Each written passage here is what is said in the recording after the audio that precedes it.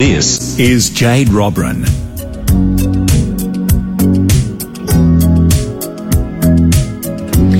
Good afternoon and welcome back to the show. It is 7 minutes past 2 o'clock. Well, all week volunteers will be celebrated for the amazing work they do. From the 16th to the 22nd of May, National Volunteer Week will shine a light on some incredible people in our community, and all volunteers are important, no question about that. But a certain few do stand out in our community, and one is in the area of child protection. Joining us is Sue McDonald, who is the Executive Director at the Department for Child Protection, and volunteer Bob Sim. Welcome to the program, guys. Great to have you on the show. Thank you, Jade. Good, thanks a lot. Well, Sue, I'd love to start with you. Can you explain what your role is? Yeah, my role is overseeing really practice within DCP, so looking after the officers, looking after the call centre, working with social workers and with other staff to make sure we take care of the needs of vulnerable children, both before they come into care but then after they're in care as well. And this would be a huge spanning role. What kind of needs do you need to look after? What do they need? Yeah, well, and if we start with the children who are in care, and Bob will obviously talk more about this when we get to him, but if we start with the children in care, their needs, we are the guardian of those children, so their needs range from their health needs, their education needs, their emotional well-being, and so that's their sort of fairly big areas. But then there's also the small needs, like getting to after-school activities, going to see their friends on the weekend, going to see their parents or their siblings who they might not be living with, and so we obviously have a look at all of their emotional world as well as their physical world. How many volunteers do you have? Well, we have about 180 volunteers working for our offices across the state, from the north to the south to our central region and also in our country regions. We used to have about 220 volunteers, but as with everything, COVID has had an impact on our volunteering workforce. And we would really, we're really always welcoming of more volunteers. It can be such a rewarding role, certainly working with vulnerable children and their families as well. It can be really rewarding and really you can really make such a difference in a child's life, and such a difference in the life of family members who might be struggling and might be going through difficult times, but, need somebody to connect with and believe in them, and volunteers can play such an important role in that. And do you have to have any qualifications to be a volunteer for, to work in this particular area? No, not really. Working with children's check is essential, of course, to be safe around working with children. And also a driver's license is really important, because so much of the work that our volunteers do is about driving children from one venue to another venue, or to an access situation, or to school. And you know what it's like when you're in the car with your children, that children often then talk so freely about how they're feeling and what their experiences are. And our volunteers, we do provide some training for volunteers. They can be those really important people that can just connect with a child when they're in that moment of vulnerability.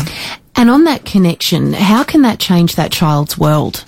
Jade, I think what's really important for children, and we know this about all of our children, is someone to really listen to them. And of course they do have, we have an amazing cohort of foster parents and kinship carers who just love and invest in our children, so much. And we are so grateful to the work of foster and kinship carers. But there's also a number of children who live in residential care who don't necessarily have that, one-on-one relationship. And for those children, a volunteer having that consistent, predictable person in your life can be really important. You feel like you can connect and open up. Bob, let's chat with you. You've been volunteering for the last 2 years. What made you want to become a volunteer? Well, for the first thing, I get something out of it, for me as well, but more so for the kiddies. For them, it's really good. I really, really love it. I'd never leave the job now, even though one of my little fellas wanted to know how old I was. What'd you tell him? He said, do you mind if I ask you a question? I said, no, mate, that's fine. And he said, how old are you? I said, I'll be 80 in January. He said, gee, you're lucky to still be, aren't you? How old was he? Oh, he's about 9, I suppose. Yeah, Cute. They're 9. so brutally honest, aren't they? Exactly, no filters, none whatsoever. No, but they're all good kids. They really are, and they've had a lot of them had a hard life, you know. And a lot of people don't understand just how hard their life has been for little ones, you know. Can you share that with us? Well, no, I don't really want to go into the nitty-gritty part of it, but some of the things that the kids tell you, they can just about have you in tears, you know. Wow. That must be really hard. It is sometimes, you know, but that's what we're there for, to sort of help them out a little bit. But I got another little bloke, I said to him the other day, who's going to drive today, you or me? He's only 5.5 now. Yes. And he said, you know, Bob, my little legs won't reach the pedals. Oh, sweet. But they're good. They are really gorgeous kids. And you get satisfaction out of it. Because you see the look on their little faces. This second one, when I go to get him, his little face lights up every morning now, you know, that I go. So, and it's good for me, you know. Makes me want to get out of bed and go to work, so. Are you that one constant in his life that he can rely on, that stable person? This one, I'm there every Thursday morning to take him to school, So he really looks forward to it. In fact, I don't think he likes the idea some days that I may not be there or something else is bobbed up. He doesn't like going with anybody else. Yeah. Which is good, you know. And what does he share with you? Without getting into the nitty-gritty, but does he really open up? Oh, yeah, he does. Yeah, lots of stuff that's happening at home he'll tell me about, stuff like that, you know. So, and he's only, like I say, nearly 6. Because he used to have a dummy and a little blankie. And he turned 5 and he said, look, Bob, I'm a big boy now. And, you know, I thought that's really good because he's starting to come out of his shell. He's really lovely, you know. And can you see firsthand your experience in your time, your love and your care? Can you see that is a game changer for a lot of these kids? Oh, yes. Yeah, for sure. So really this little boy, will he be okay? Oh, yeah. No, he's going to be all right. Nothing wrong with him. He's good. Yeah. He's really good. Just needs that extra person in his life. Yeah, exactly. I think one of the things that Bob's sort of reflecting, and that really is so true for the children in our care, children and young people in our care, is that most, if not all, children who come into care have been exposed to trauma. And, you know, trauma when you're really little does shape your world. You're not used to having all of your needs met in the way that other 3, 4, 5-year-olds do have their needs met. So Bob and I were just talking about this actually before we came in, about sometimes the children say things, very young children will say things that are, beyond what you might expect of a 5-year-old. And the job of a volunteer is about connecting, but also listening and not being overwhelmed by that, so that we're messaging to children and young people how their trauma doesn't define them, that they can recover from their trauma, and that there are people who care about you and who can, walk you through those moments where you are feeling, less than safe or less than secure.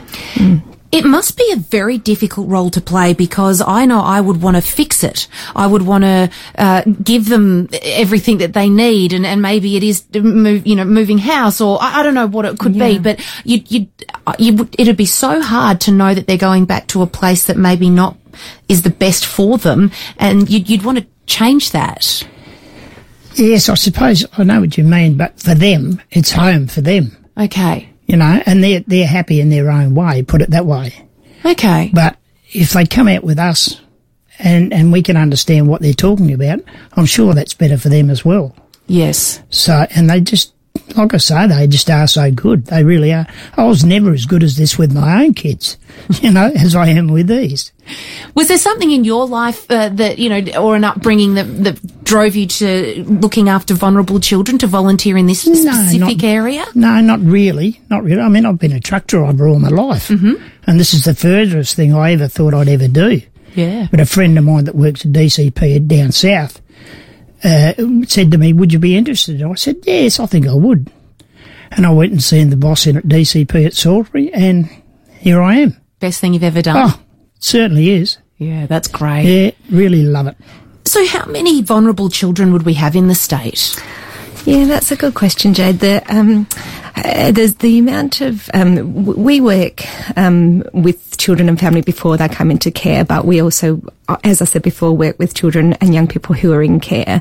There's in excess of 4,500 children and young people in care in the state. Wow. And that is, like I was talking about before, that's from, north to south to country areas into our central region. And it's about 54% of children and young people in care are in the care of their family. So, a grandparent, an auntie, an uncle, a kinship carer, and then other children, the sort of remainder of those percentage of children are in foster care or in residential care. It's quite a large number. We're going to take a short break. We are talking about Volunteer Week, and in particular the area of vulnerable children. We've got Bob Sim joining us, who is a volunteer and has been, volunteering for more than 2 years, and it's, as you just heard, it's the best thing that he's ever done. We're going to talk about how you can get involved and what changes you can make to these little people's world. You need to get a booster to stay up to date with your COVID-19 vaccinations. Boosters are now approved for everyone 16 years and older, 3 months after your second dose. Boosters increase your protection against becoming very sick or dying from COVID-19 and are available through your GP, pharmacist or other healthcare professional. Book your booster at australia.gov.au. Authorised by the Australian Government, Canberra. Hello, I'm Susie Ullman, broadcaster and a Connect Hearing client and ambassador, and I'm asking the team what they think makes Connect Hearing so special. We listen to our clients and take the time to help you understand your hearing loss, so you get what you need, exactly tailored to your lifestyle. That's gold. And that's why Connect Hearing's been awarded gold from FIFO for consistent high-quality service. For gold service audiology, book your free consult at connecthearing.com.au. Would you like to bank $500,000? You could do just that if you get your tickets early in the Hospital Research Foundation Home Lottery. 2 early birds will each take away $500,000 in cash. There's no better reason to get in early. Your tickets also stay in the draw for the $4 million grand prize at Headley Beach. Join the fight and buy your tickets at homelottery.com.au. Licence M14166. Pay back Liberal and Labor's $1 trillion of debt with the UAP's 15% iron ore export licence on Asian manufacturing. Vote 1, United Australia Party. Authorised by Clive Palmer for the United Australia Party, Brisbane. G'day, what you looking at? Be quiet. Oh, what you looking at? Oh, well, isn't it obvious? It's remarkable. The detail and finish of Michelangelo with the raw beauty of Monet.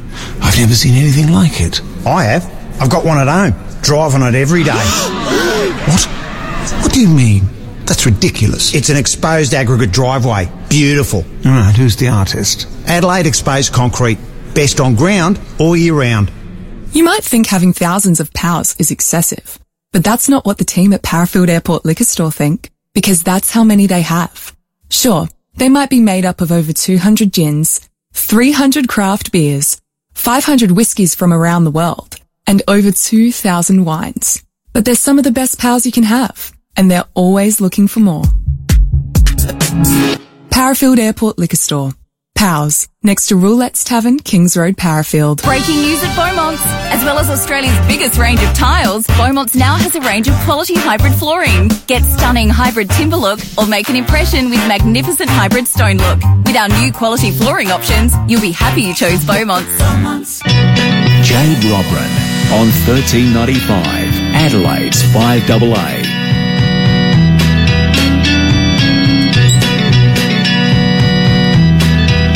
Welcome back to the program. It is Our State, and today we're talking about National Volunteer Week, and joining me in studio is Sue McDonald, Executive Director of Service Delivery and Practice in the Department of Child Protection, and Bob Sim, who is a volunteer at the Salisbury office for the Department for Child Protection. And Sue, as a volunteer, what are the varying roles that a volunteer can play?